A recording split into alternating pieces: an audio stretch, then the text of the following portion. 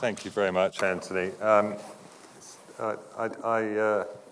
stopped lecturing with notes some years ago because of the web and the internet, which I prefer to call bidirectional digital media because I think it captures the particular quality of this technological assemblage. And I'll return and talk about that a bit because I think a very generous introduction.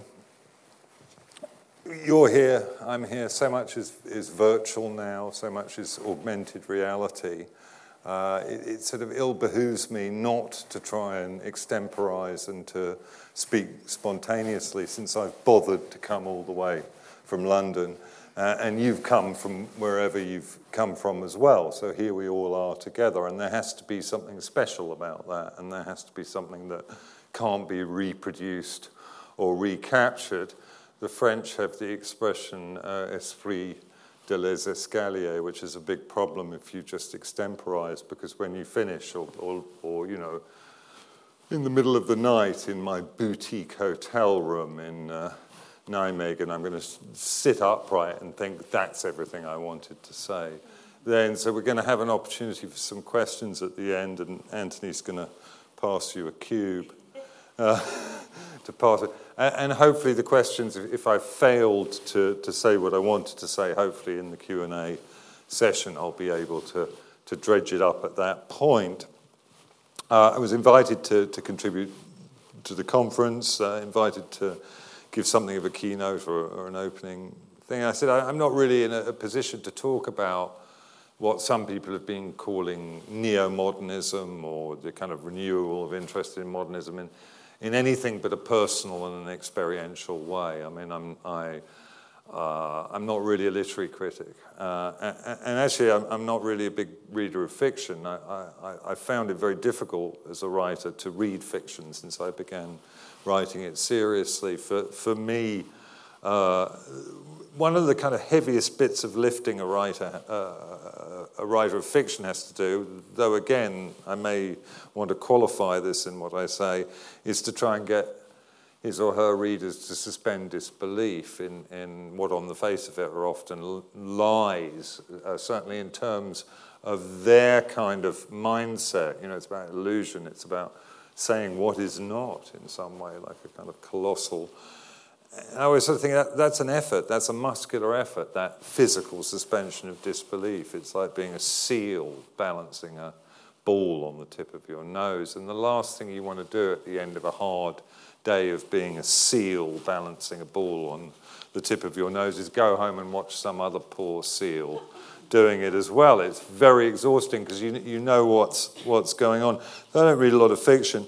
And I suppose the other thing is the kind of anxiety of influence as defined by Harold Bloom. Very kind of unpopular view of what writers are up to, what they're doing. It so strongly implies both the canonical and a kind of Oedipal agon between, you know, younger, probably male writers and their older daddies. So that's not a very kind of popular. But, you know, the sad fact of the matter is it kind of works for me. And you can only speak from your own experience. So I think there's two things I want to kind of deal with initially. One is, you know, why I think I took the modernist turn. And just to sort of qualify what Anthony was saying in his introduction, I am a modernist. I don't think, it's not that I'm influenced by modernism. I'm a modernist writer. I don't think modernism ever ended. I don't really believe in postmodernism. Postmodernism is something in architecture, yeah? This building's a bit of a postmodernist building. It's got stupid little bits of render that belong on other buildings stuck onto its facade to try and make it look like something else. You know, postmodernism is a perennial problem.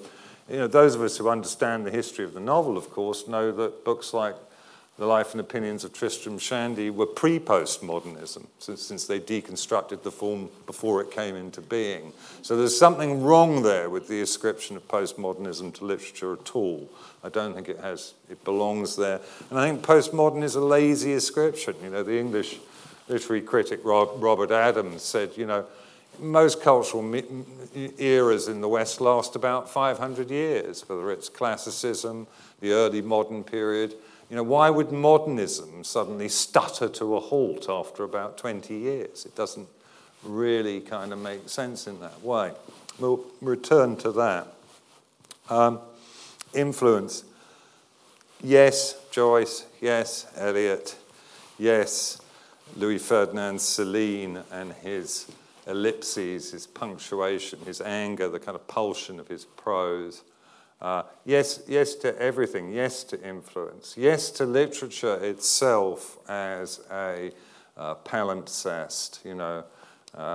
What is it that Larkin says about religion and Christianity, the great sort of worn brocade of it? We could say that of literature as well. It seems now, and Anthony raised Ballard's terminal moraine. If you're not familiar with what a moraine is, it's all of the stuff a glacier kind of pulls up in its progress and then deposits at the end. And yes, the terminal moraine discloses the fact that literature was much more of a collective enterprise than we might have imagined. Yes, the novel kind of comes of age along with the classical symphony in the 19th century. It's a child of Romanticism as much as it is of the mechanized press and the capacity to bind books. It relates both to the codex and to the individual who is like a codex, who is like the individual who believes her thoughts are impenetrable to others, the individual who sits and silently reads. Remember the shock that Augustine of Hippo experienced when he came upon Bishop Ambrose reading silently in his garden, because it was the first time that he had ever seen anybody reading silent, because, of course, before the early modern era, most reading was done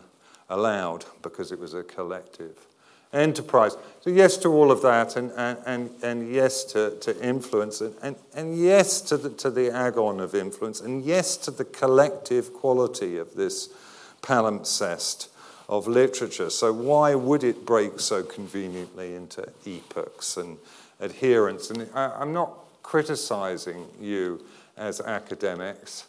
You can do that to yourselves.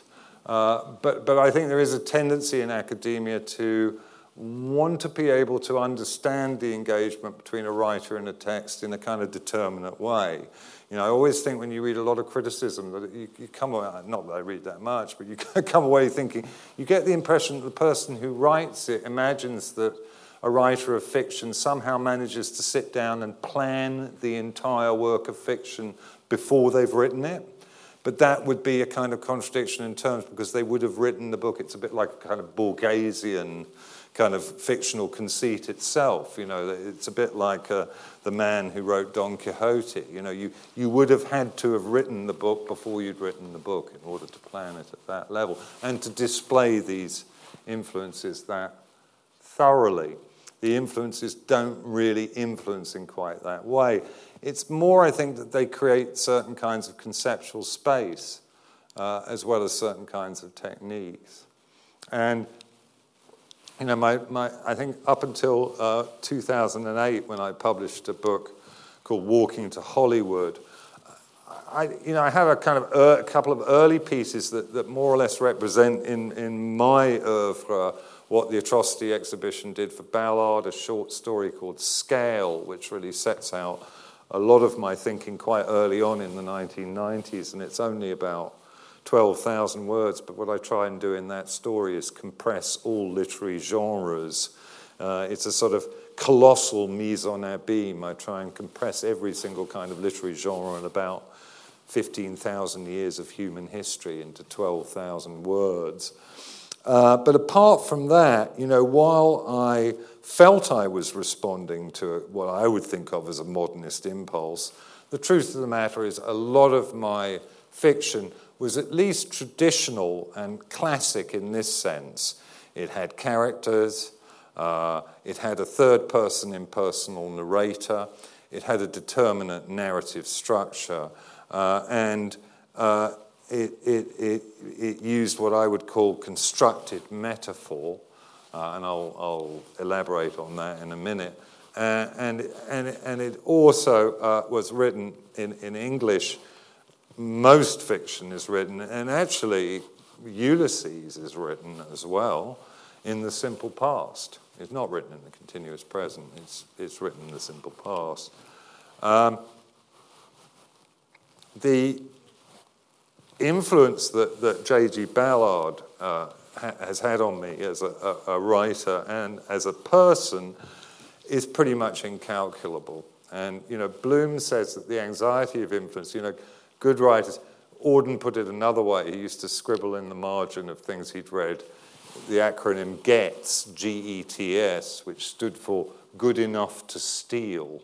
And I think the rubric here is that Bloom thinks a kind of bad writer slavishly imitates, and a good writer, in a sense, steals, purloins the goods that the agon has produced and deliberately misrepresents them in order to express their own originality.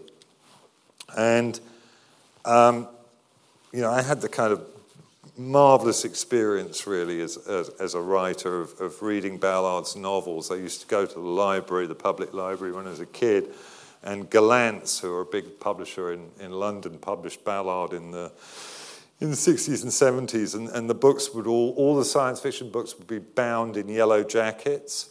And as a kind of 10, 11, 12, 13-year-old boy, I would just go to the library and just get the yellow books, because they were sci-fi. So I read sci-fi indiscriminately, whether it was kind of the sort of barely repressed Ayn Randian right-wing fantasies of somebody like Robert Heinlein, or the kind of AI programmatics of a hard sci-fi writer like Asimov, or these weird books by this man Ballard that I just read indiscriminately. I'd read quite a lot of Ballard by the time I was 14. It was like a kind of fever dream of my own adolescence. And I then reread Ballard. I would say towards the early to mid-'80s, Ballard, who had been a relatively, cult sci-fi writer, beginning to sort of, the word was getting out that there was something remarkable there. Of course, aficionados had known it from the early 70s. And I reread a lot of Ballard then. And really, if you haven't read it, Ballard's introduction to his 1973 French translation of Crash is Ballard's, kind of literary credo. It's where he sets out his stall. It's where he defines the kind of key conceptual elements to his work as he sees them, these concepts of the death of affect, which he sees as a result of something he calls the overlit realm of the 20th century that exists at the intersection between technology, psychopathology, and modernity, and also his concept of what he called inner space. And for him, inner space was, in a sense, the reversal of the Freudian paradigm of the latent and the manifest. So if you're familiar with a novel like Crash, in Crash, Ballard takes the phenomenon of the kind of mass deaths that really were occurring on the roads of Western countries in the late 1960s and early 70s. I think figures in Britain where there were 25,000 deaths a year from traffic accidents. And he, as it were, reveals the collective psychopathology that's involved in what on the face of it appears to be a transport system, but is really a kind of, willed collective death drive in that way. And Ballard was also responding, for him, the kind of climacteric is the abandonment by the US of their manned space program. His novels are full of images of the gantries of Saturn V rockets covered in rust or wreathed with creepers because they've fallen into desuetude. And, he established in his novels of the 60s and 70s, a sense of, I guess, what for Derrida becomes hauntology, a sense of the future looking back at the past and leaking back into the past. Actually, I was just, apropos something else, I'll get to it in due course, was reading M. John Harrison's introduction to a new edition of Ballard's Drought, The Drought, just on the way, one of his environmental disaster novels of the late 60s.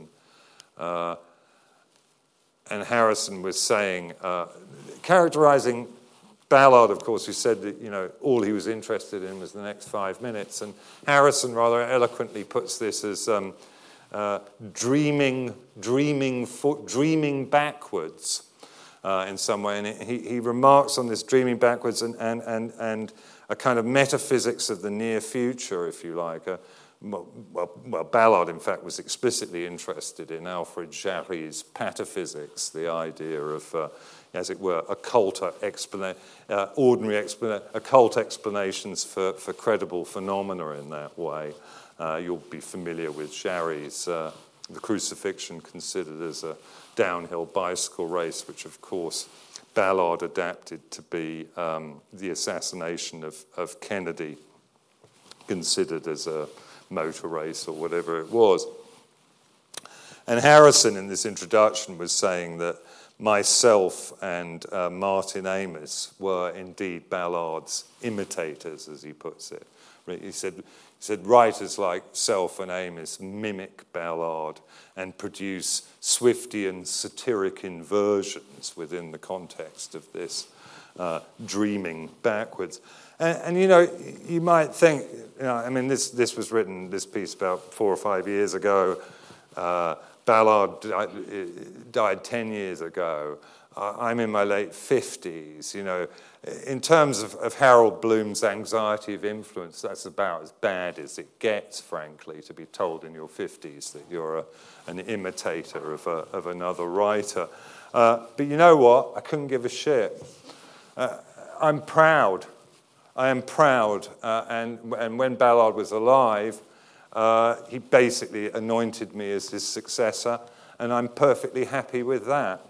I don't have any problem with it at all for reasons that I will enlarge upon. I do think I do some things that are different to Ballard, but I think for very particular reasons, it's become impossible in the Bloomian sense for a writer to kill daddy anymore and transcend influences in that way. So I do not mind in that sense, because I think that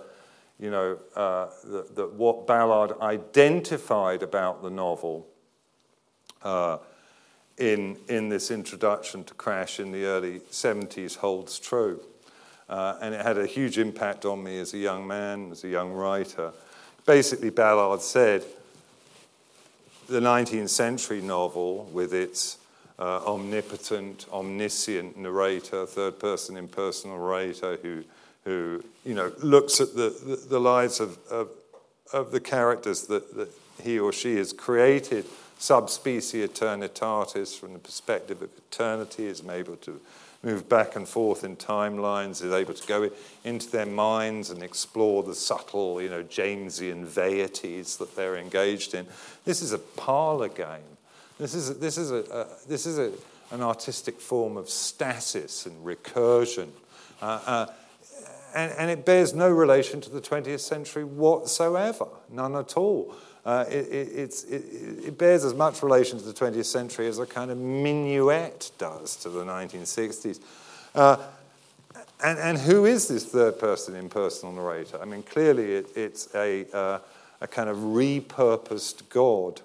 You could say that in the 20th century that one of the many sequels of the linguistic turn in philosophy that occurred in the early 20th century was hermeneuticists and textual analysts, some of whom will be in this room, decided to start treating texts as if they were worlds, because metaphysics was no longer an option, so you could now discourse on the epistemic and ontic qualities of fiction instead. And, Ballard felt that it was no longer the role of the writer to be a sort of dirigiste who's able to direct these characters, a kind of godlike or directorial figure in this way, but rather it was the job of the writer to open themselves up, to use their psyche as a kind of test bed or a kind of petri dish in which to allow the fecundity of reality to culture itself in that way. You had to kind of turn your head over. You're very close to William Burroughs for a while, and certainly the Atrocity exhibition bears the marks of the cut-up and fold-in techniques that Brian Geisen and Burroughs developed. As I say, I had great good fortune. I read this man's books. I was hugely influenced by that introduction to Crash. I don't think I really acted on it except in terms of my subject matter, and I take it on the chin what M. John Harrison says. I think that's right. Swiftian satiric inversions played out within the context of Ballard's insights about what was happening with the novel form. But I didn't take the fundamental step to really distance and break with the 19th century novel and break with ideas of naturalism and what we might call social realism quite at that point, except in one kind of important philosophic sense. My first collection of stories, The Quantity Theory of Insanity, which is in part a kind of, again, Swiftian satiric inversion of the application of quantitative theories to the social sciences. So, the quantity theory of insanity is in part a play on Milton Friedman's quantity theory of money. In part, it's a play on Durkheim's famous study of suicide. It's a story cycle. The stories are interrelated, but they're ontologically on different levels. Some character appears in one story that was on television in another story. So there's no... And what I was trying to drive towards there was a kind of theory of truth that wasn't about a Stendhalian comparison, as you normally get in social realism. Art is the mirror of life. I'll hold it up. You can see yourselves in it. But was seeking to establish a different kind of truth function, really an existential and phenomenological truth function in respect of fiction. But as I say, we're still in the simple past. We've still got an omniscient narrator. The themes and ideas of the fiction might be quite odd. I've got a kind of dystopic future fantasy when, chimpanzees and humans have swapped places, or the world's been flooded, or all of this sort of stuff. Quite Ballardian in some ways. But for me, there came a certain point writing these books when basically, I can't put it any more clearly than this, it became impossible for me any longer to write a sentence like, "She went to the cafe." I just couldn't write that sentence anymore. Who's saying it? Who's telling you that? Well, and why? And, the opening of the Divine Comedy, in my middle years, I found myself in a dark wood. I found myself in a dark, simple past. Because, I don't know about you, my life's always like now. Really? I mean, there's a degree of analepsis and prolepsis. There's a degree of sort of thinking, I've seen somebody who looks a bit like you before. I've been in a... and I probably have a kind of random access memory of about the last 2 or 3 years. But, there's some students here, but quite a few of you look to be pushing my age, and you'll be familiar with the fact that your psyche really is pretty much Theseus's ship, isn't it? You'd be pretty unrecognizable to the you of 7 or 8 years ago because you're just not thinking about the same stuff.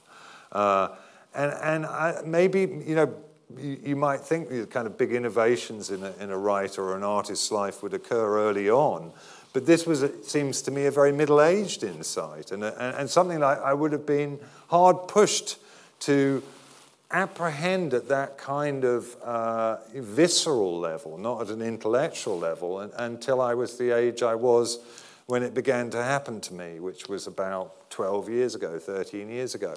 Yeah, I mean, it probably didn't help that I'd had a kind of late push and had been reading a lot of modernist writers at the time as well. But as I say, the groundwork had been set many years before. So there's the simple past, can't really be doing with that. And there's also what I would call constructed metaphor, which all modernists, of the high modernists, had a suspicion about constructed metaphor. Kafka probably most obviously. But there's a certain kind of contemporary literary fiction, and I'm sure it's written in many other languages besides English, but I'm familiar with the English rhythm of it. And it goes like this. It goes, Dumpty, dumpty, dumpty, dum, simile, Dumpty, dumpty, dumpty, dum, metaphor, Dumpty, dumpty, dumpty, dum. So you know what I'm talking about, right? As if, like, it would see. Again, no, just as my life doesn't take place in the simple past, nor did it seem to me that the metaphors were psychologically realistic at all. Nobody actually thinks in metaphors. Nobody ever walks into a room and sees a telephone on a bed and thinks, that looks like a severed head. It is a severed head, not a telephone. Telephone, severed head, telephone. You might think, is that a severed head? Oh, no, it's a phone. But you wouldn't construct the metaphor to prettify your thought at the time of the fact. So what is the metaphor doing in the literary fiction exactly? It's to suggest what? Really a kind of dualism, a kind of, it's responding, it seems to me, to a Cartesian bicameral sense of the mind itself as representer and representation. But again, I live in the present. I don't tend to think in metaphor myself at all. And not only that, I'm absolutely convinced that the contents of my mind 7 or 8 years ago would be unknowable to me in all sorts of important senses. If I had some magnificent machine that could somehow transliterate psychic content directly, I wouldn't know what was going on. So when I came to write these books, I wanted to put that into action. I wanted to write books that I felt people would feel strange about the psychic content that was in them. They would feel a degree. Again, if you think about historic writing generally, it tends to be. You think about something like Hilary Mantel's Wolf Hall. Well, I'm not knocking Hilary Mantel's series about Thomas Cromwell, and very fine writing and all of that. But when I was reading it, I thought this is all stuff I sort of know already about that period. She's constructed her vision of the past within what she already assumes we know, okay? So I didn't come across anything where I thought I had absolutely no, and this is totally strange and alien to me in some way. So I wanted to get that. I was pretty convinced that the minds of the past, let alone the minds of the present, were estranging in that way. I wanted to do away with constructed metaphor. I wanted to abandon the third person impersonal narrator, and I wanted to be in the continuous present. So that all seemed to me to happen at kind of visceral psychological level. To be true to myself as a writer, I could no longer write in the way. It was not a choice, it was a compulsion, really. It just felt like that way. Well, I might read you a passage so you can see what it's like if you're not familiar with it.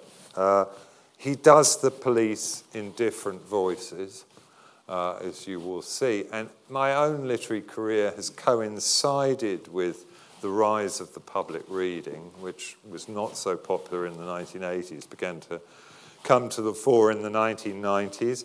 And again, it seems to me the novel, the form, is a child of an analog technology to some extent. It's a child of an era when we didn't have the kind of high-speed communications and transit networks that displace us in the way that they do now. And it's important to me that the texts be readable and be audible in that sense. I don't know what else to look out for.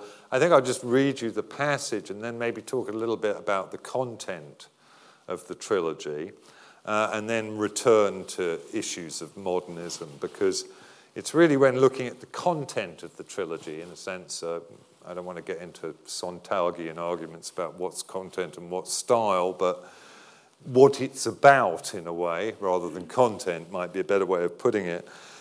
In discussing the content of the trilogy, I think I can return at that point to talk a bit more about what I think is going on with modernism and why I think that the modernist era never really ended. In fact, we're still in it. And actually, it's going to see us out.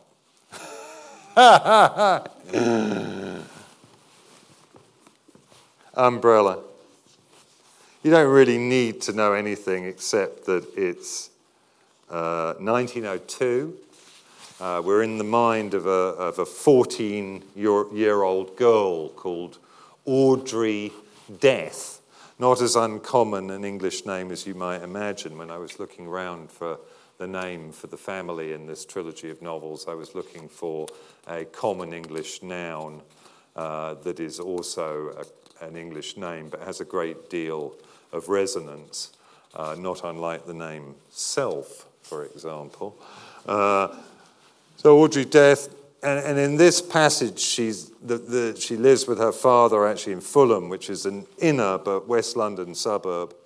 And for some reason, her father, who goes by the name, the sobriquet of Rothschild Death, is a rather sort of grandiloquent character, has taken his young daughter up to the West End of London on an errand of some kind.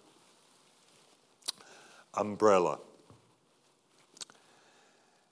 Getting down at Charing Cross, still sucking her pear drop, Audrey turns from the sooty black drain pipe of Nelson's column to be put upon by Phosphorine, the remedy of kings, and Player's Navy Cut, momentarily sandwiched between two sandwich men and once freed, engulfed by the hubbub of the afternoon crowds, clerks and shop walkers released for their half-day, dodge and jig across the road.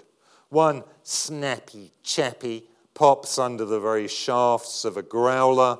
The cabbie flicks his whip, but the three ladies behind, chandeliers wrapped in muslin, disdain to notice. Bloody oaf! Her father's oath rises above the charivari as he upbraids a ragamuffin, the worse for drink, who cavorts about an organ grinder. A few paces on, Audrey looks back at this man's pillbox hat, his torn and filthy scarlet tunic. He is an old soldier who hops on an ash plant, the empty leg of his trousers flapping. But Sam Death won't be caught napping. He weaves through the throng along the Strand, then wheels Audrey round to join a queue who are taking their turn to peer in the eyepiece of a kinetoscope plunked down beside the foyer doors of the old Tivoli. Her head ducked into this commedia, she sees a pretty Columbine pirouette around a capering ape. My eye escape? Her gyration not smooth, but jerking forward, then back, the double exposure of the film depicting a meeting with her transparent double. The title card slots in. Miss Lottie Farquhar, appearing nightly in Darker Delights, stalls seats for a limited period, 5 and 6pence, fully electrified. His paw on her again. Perhaps it'd be agreeable to you if we were to take the back way. Audrey wonders what errand can it be that her father runs for Arnold Collins, his inferior, one he has always treated with amused contempt. The tip of his umbrella fingers the joins between the cobbles as they cross the corner of Covent Garden, ignoring the leather-aproned porters lounging against the empty crates, ignoring the rotten fruit underfoot and the Arabs scrabbling for it. The dusk is massing in the corners of the square, lying in wait. "Little Dublin," he remarks casually as they cross Drury Lane. Every third storefront is boarded up with heavy planks, some scrawled with crim sigils, although, why, there's nothing here to have away. The narrow entries to the godforsaken courts are blocked off with timber bulwarks, and through a gap in one, Audrey sees the lime-washed ghost of a dwelling, some of the condemned tenants standing in front of it, their faces and clothing creased with dirt.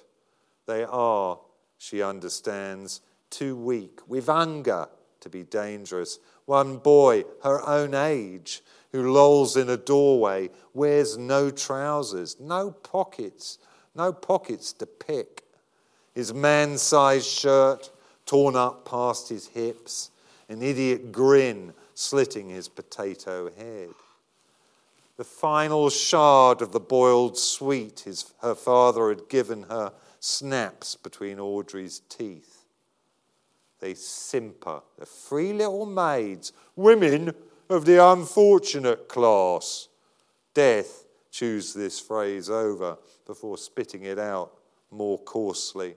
Women of the unfortunate class, they'll sell themselves for threepence, tuppence, or a loaf of stale bread. One makes as if adjusting something in her bodice, a corsage that's invisible. Audrey feels her bubbies prickle and the sweat-damp shift still wadded between her thighs. I don't need no snowdrop bands. I need the WC. There are no words to say this. A year or so ago, yes, but not now. Beyond the pub hatch, where the whores have gathered, the street ends in another timber bulwark. This one 2 stories high and plastered with the pink cheeks, golden curls, and frothing white suds of Hudson's soap. To the right of the hoarding, a cranny leads into a long, narrow lane, the carriageway barely wide enough for a cart. The shop fronts to either side antiquated, their many paned and thick mullioned windows plastered with Hudson's dirt, as are their horizontal shutters, some of which have been let down to form the basis of stalls. Up above are more wooden bafflers tilting out obliquely from the buildings. Audrey breaks step. Those? Death is amused by what's pricked her curiosity. Those are mirrors, Audrey. You catch a slice of the heavens, chuck it in the window. Of course, anyone peeping down from on top could see a body stepping into her smalls. Who is he? My father. As they go on, the hush she had not been aware of deepens. The never-ending snarl of the city streets tails away into a single bark tossed from jaws to jaws. A solo motor horn, yelping. The alleyway scores deeper into the damp clay. Halting, her father takes a small leather-bound volume from the stack of books on a stall, and as he lifts it to his face, the cover falls open to expose marbled end papers, then drops off altogether, along with several leaves that swipe their way to the ground. At once, a white head pops up from behind the stall. The Mad Mullah! Turns out to be a mousy man, his turban wound out of an Indian shawl. And when he's hauled up his pince-nez from the length of its black ribbon and clipped his nubbin in it, he sees death clearly. Oh, it's you, Rothschild, he wheezes. Wordy notes. He has swallowed the consumptive's harmonium. Audrey's father gestures with the broken book. I shall, of course, recompense you for any loss, Mr. Fellows. The mousy man plays a mournful chord. Why bother, eh? Listen, he gestures in turn. All done for now and gone. Done up proper. Done up prop. And there's another pump on the pedals. He oughtn't to run on so. He ain't got the breath. Mr. Fellows is tieless, his collar unfastened, his turkey throat gobbles. In the dark recesses of the shop, a caged bird fluttercheeps. Death utters this: "As the papers have it, there's substantial compensation available along the way for those with longer leasehold and freehold, naturally." For the first time, Audrey notices her father's ponderousness when he speaks proper. She blushes and, to hide her confusion, takes a book from the pile on the stall, Sermons of the late Reverend Simon Le Coeur, D.D. "A little friend of yourn, is she?" She has attracted the bookseller's leer. Samuel barks, "Yes, a special little friend." He grabs her shoulder and twists her upright, pulling everything tight. "Tell me," his grip tightens, "has Mr. Beauregard ceased trading yet?"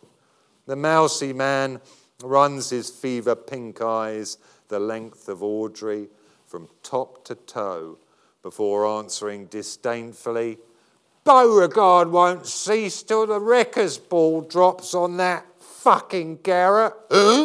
Not that he ain't made his arrangements. Fixed up premises with some shonks on the Mile End Road." Death lifts the beetle carapace of his bowler, runs a hand over his damp pate. "In that case," he says, "I will ascend. He has some merchandise for Brother Collins." Mr. Fellows coughs, retches, spits derision. "What, you've some for him and all, huh?" This is a statement of fact accompanied by the retrieval of a waxed paper, its unfolding, the savage poking of a pinch of snuff into his nostril. Death mutters. "Maybe." He hooks his umbrella over his left arm and gropes deep in his trouser pocket. Audrey stands wrung out and abandoned. "Here." He presses a threepence into her palm, hard. "You'll find a coffee shop along a ways. Sit tight with a cuppa and a slice. I'll come after you in a bit." The mousy man's sneeze follows her down the road. "Hip, hip, hip, hip, pshoo!" She turns back once, but her father has already disappeared. A cake sits on a tin stand in the window of the coffee shop, which is otherwise indistinguishable from the run-down book dealers flanking it. Audrey looks at the cake, black as coke, on its dirty paper doily. A sign beside it contends 10-ounce chops, 6p, cutlet, 5p, fried onion, a penny. That's all. A man comes from within to stand in the doorway, wound tightly into his apron. He's the same shape as the milk churn he sets down. He has thick black curly side whiskers, and below his red cheek a redder goiter rests on his Gladstone collar. A barefoot piker boy comes limping along the lane, his cab pulled right down, the sleeves of his man's jacket rolled right up. His arms are all striped lining. In one hand, he holds a skinned rabbit by its ears, and stopping by the coffee shop man, he raises it, bloody socket where its guts were, but says nothing. The man shakes his head. "In a pig's arse." The boy limps on. "Come in and eat before we both starve." It's a while before Audrey realises he's addressing her, and then she complies. There's nothing much to the coffee shop. 4 pew seats, 2 rickety tables. Everything is coated with the brownish patina of tobacco smoke, grease, and ingrained dirt. The gaslight and the geyser are confused in one another's piping. Both are lit. The man asks Audrey what she wishes for, and while he is absent in the back, the geyser heats up and begins to steam. Droplets condense on the ceiling, then fall, one hissing on the gas mantle. "It's raining inside." She opens her hand. The threepence has impressed a portcullis on her palm. The man comes back with a mug of tea and 2 slices of bread and marge, sliced diagonally. "Oh, I don't know why I does that," he says, looking at the droplets, swell and fall. "But I allus do." He turns the key in the pipe and the geezer pops off. "Could I? Is there?" There can be no mistaking, surely, the reason for her discomfort. He points offhandedly and says, "Jake's is out back." She goes and finds a lean-to against the kitchen wall. Beyond it, another section of the 2-story high timber bulwark. And beyond this, the wrecker's ball hangs in the foggy dusk. A black moon. When she returns, he's lit the geyser again, and as she nibbles the slices and sips the tea, he stands erect by the matchboard counter, head up, massaging the goiter, while doggedly listening to its rising notes. There's no harm in him. All that's left are crumbs, smears, dregs. Still, her father does not come. Abruptly, Audrey rises from the pew. The man gives her a penny and 2 farthings change, which she holds so tightly as she walks back up the road that the metal discs replace her knuckles. Enigmarel, the man of steel. There's no one about except a tall gent in a topper who reminds her of an illustration she's seen of Bransby Williams, the personator, so cross-hatched is he by shadow. Fellows' shop is shuttered.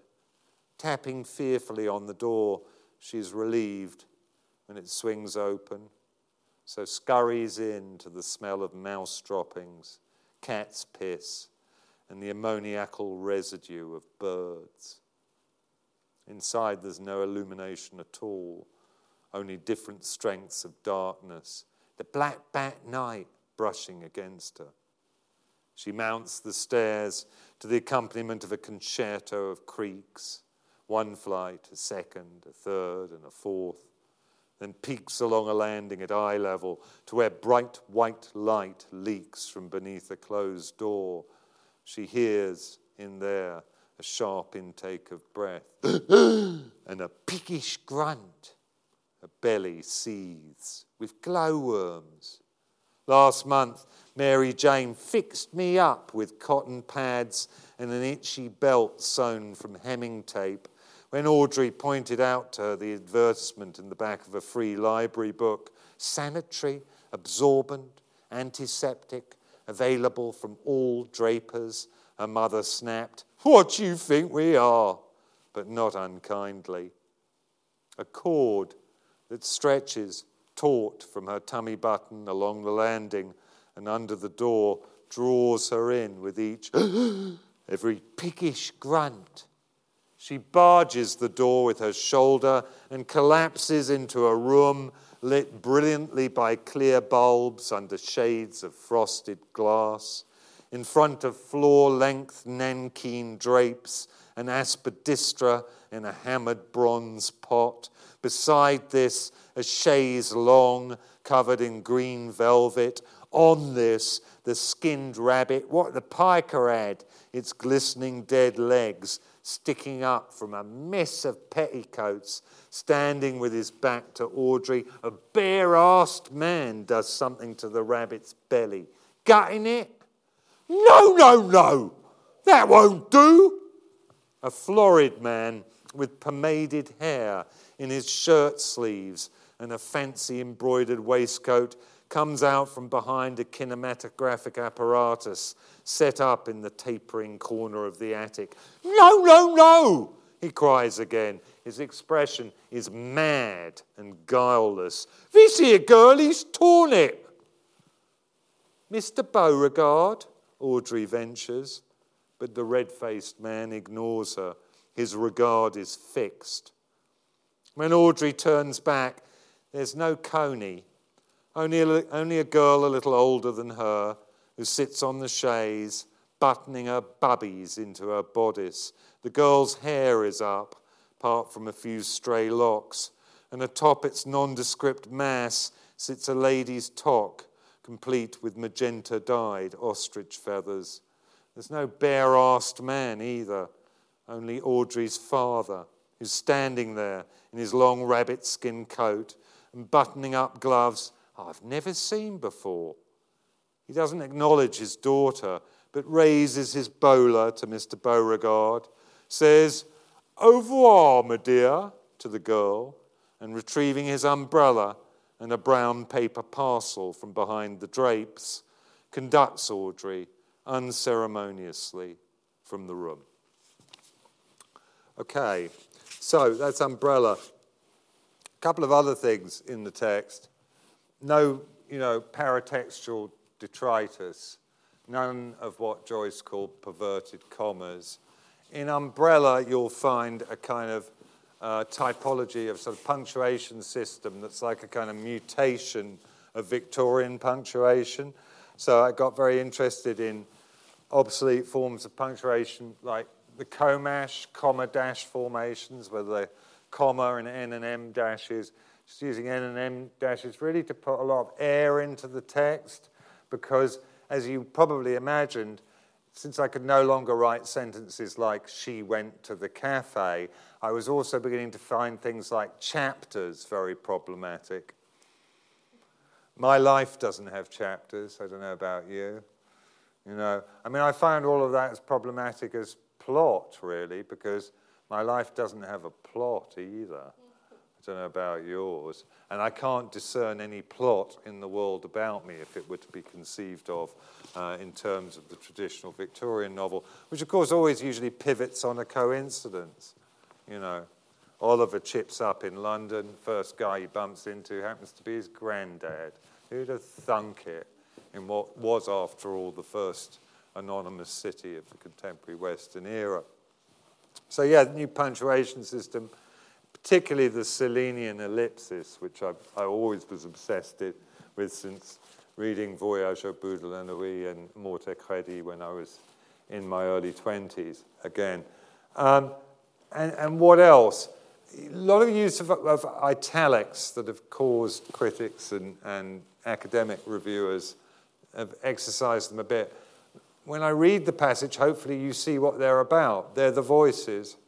And again, yeah, it's full of imagery and full of metaphor in a sense, but it's not constructed metaphor. When I said we don't see metaphors, we don't think in metaphors, we don't think in constructed metaphors. We do think metaphorically. We do experience the world, and we experience the kind of commonsensical world wreathed, it seems to me, rather like a sort of Ballardian conceit in many, or like a sort of Meyerabridge photo from the 19th century, kind of wreathed with these after images. Again, Ballard was obsessed by the fact that photography is always, of course, chronography as well, like Meyerabridge's. And got rid of chapters. I had some paragraphs. I had about 12 paragraphs in this novel, I think, and even a couple of section breaks. And when I got to the second novel of the trilogy, I did away with that. It was a continuous thread of text, and that continued on into the third book, into Phone. And hopefully there was stuff in that passage that you thought, I don't know what that's about. I don't know that word. I don't know what the reference is. I don't know who Bransby Williams, the personator, is. You might have got the little kind of grace note that she sees the guy as being this famous impersonator of the period. Actually, his main impersonation, so it's a literary joke, was Dickens. That's what he did. He did a shtick, this guy, in the early 1900s, where he did an act as Dickens. She sees him, having seen illustrations of him of the period, as cross-hatched, like an engraving of the period, not like a photograph. The time period, significant, 1902. They're actually going from Charing Cross in London across and into something called Holywell Street, which was the pornography quarter of late Victorian, early Edwardian London. So her father, for some reason, is going to meet an early film pornographer who's actually filming a porno with a kinetograph.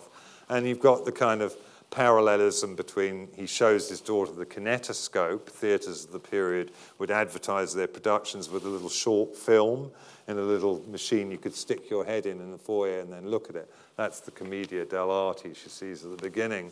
And then, of course, she sees a porno being filmed at the end.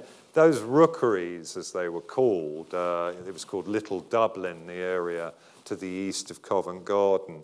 That was the last one, and we're talking about domestic housing that was 400 years old at that point. So the city, London, would have had an incredibly different feel at that time. I wanted to try and get that and get the cusp of modernity. When she goes out to find the outhouse from the little cafe where she's waiting, she sees the Wreckers' Ball, because all of this is being demolished right then. And it's being demolished. If you've ever been to London, you've probably been to the Aldwych or the Strand or Kingsway. And Kingsway and the Aldwych, which is a Crescent development, are the last major road development in central London. They're over 100 years ago now. The Kingsway was such an exciting innovation, complete with its tram tunnel under the roadway that's still there and unused, that Elgar and his wife composed a song to celebrate the building of the Kingsway. And a lot of the inspiration for the trilogy really came from this strange apprehension. It relates very strongly to modernism. That really in 1902, London was about as modern as it ever was and ever will be. It was at the height of modernity. It was the most modern city in the world.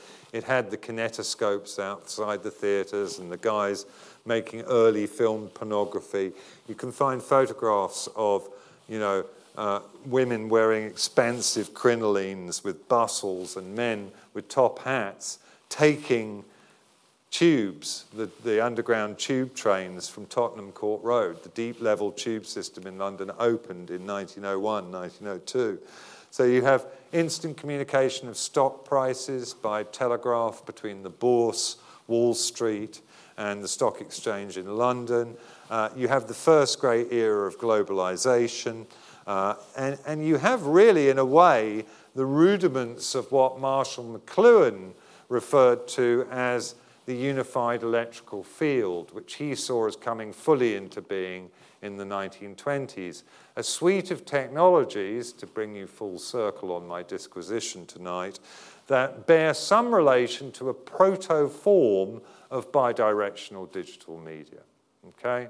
Film, radio, telegraph, together with the railway system, the beginnings of a fully integrated possible network of augmentation and simulation of reality, a platform for virtualization and instantaneity, a device for building a permanent now, for creating a stalled zeitgeist in that way.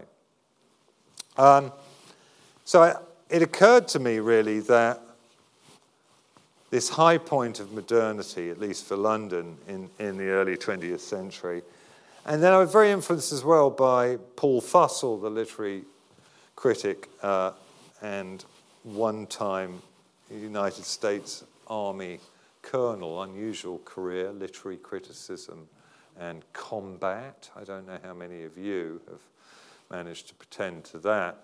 But Fussell's book, The Great War and Modern Memory, so if you're not familiar with it, Fussell's theory is that in between August 1914, when the great armies marched off to war, dulce decorum est pro patria more, and 1915, when they were bogged down in the hell of Verdun, and even by 1915, more French soldiers had been killed in that single year than the entire number of Allied troops in the Second World War. That Fussell says, this is the great ironic reversal that stands at the beginning of the 20th century. This is this kind of hole into a darkness and an absurdity that humanity had never really kind of encountered before. And then I think it was the kind of parallelism building on Fussel's insight and on this idea of the absolute modernity in London of the early 1900s of what I call the production line of death that was spontaneously assembled across Flanders, right across France and right to the Swiss border, where the assemblage of trench systems and 50 caliber machine guns with wide traverses combined to produce an uncanny parallel with Henry Ford's production line for the Model T, which went into operation only 6 years previously. So here is the instrumentality of technology being allied to the working in this trialectic with the collective psychopathology, the death drive of humanity, to produce these kinds of assembly lines of death. And that's really where the trilogy of novels took flight, to start viewing the 20th century as a series of these interactions between technology, psychopathology, and warfare, and to suggest really that the history of the 20th century really went in two main phases, up to the 6th of August 1945, really from August 1914, and then on into the present. How are we doing for time?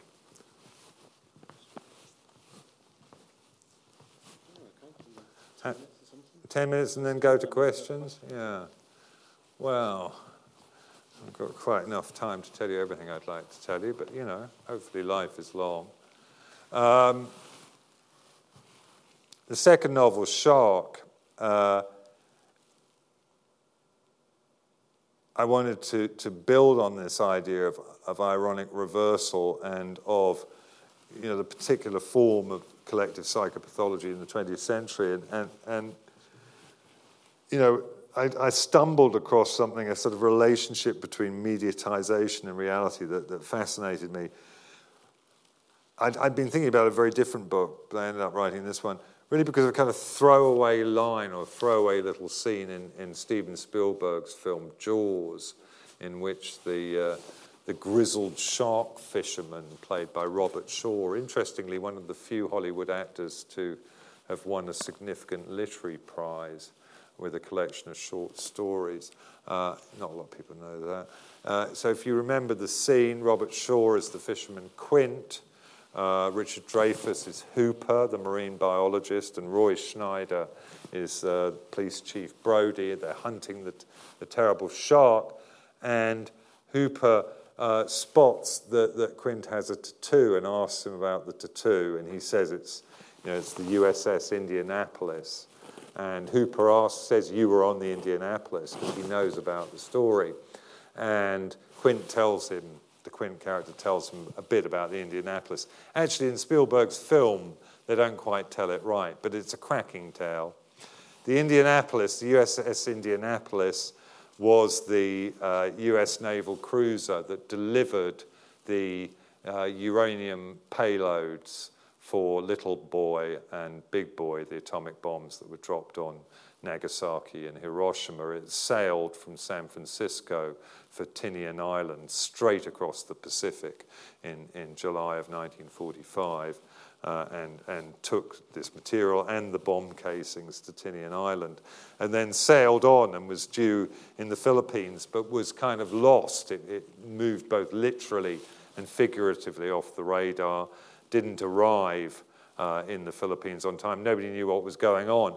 And what had happened was that in the last sinking by a Japanese submarine during the war at all, shortly after the first bomb was dropped on Hiroshima, the Indianapolis was torpedoed by a Japanese submarine and sank very, very, very quickly, putting 900 young men into the water, where they remained for 3 days being eaten by sharks. It's the biggest recorded shark attack in human history. So if you ever read my novel Shark, you can join in. I thought that was an extraordinary tale, and it sort of matched in my mind. It seemed somehow weirdly congruent with the ironic reversal of the First War as well. But it seemed to me that in a way, maybe Mother Earth was kind of meeting a weird kind of collective punishment on humankind for the bomb that had gone off a few days before. But I also think that everything changed in the world after the 6th of August 1945. I think every single human being who was born after the 6th of August 1945 was born into what Gregory Bates and the anthropologist and psychological thinker called the double bind. And he developed this in relation to human psychology. He sort of said that, you can be put in a position where you're receiving two powerfully contradictory messages, and it basically paralyzes you. You become incapable of action.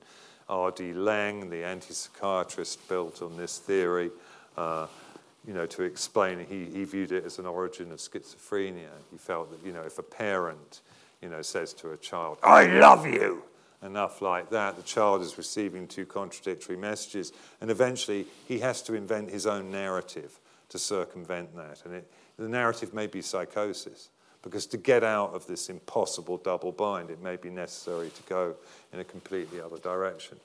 So my theory that I develop in Shark is that we have all been born into a double bind since this, because our governments, who in theory might conceivably be benevolent, have nonetheless stockpiled the means of our own destruction. They're big mummies and big daddies that are telling us that they love us while threatening us with absolute annihilation. So through each of the three novels, in a sense, you get a different iteration of this kind of, for want of a better term, cosmic snafu that humanity seems to find itself in. But I also tend to think of the 20th century as a series of these kind of, I think of them as sucker punches. Marx writes in the 18th Brumaire of Louis Napoleon that history always repeats itself. First, as tragedy and then as farce. But I think Marx, as so often, gets it the wrong way round. The truth of the matter is history happens first as farce and then as out-and-out tragedy. And it may seem strange to think of Hiroshima and the Holocaust and the hell of the trenches in the First World War as farcical, but look what's coming down the line now. And it may seem odd to speak of McLuhan's unified electrical field, or Baudrillard's The Simulacrum, or Guy Debord's The Spectacle, all of which these theorists dated to the late 1920s as being a farcical forerunner of the tragedy that bidirectional digital media represents. But that's how I would be inclined to see it. And as I said at the outset, to think of modernism as only being a 20-year period is absolutely absurd. To return to Heidegger and his conception of technology, not as instrumental, but as a standing reserve. Heidegger, again, dates that new relationship between humanity and technology to the early part of the 20th century, and understood what the consequences of it might be.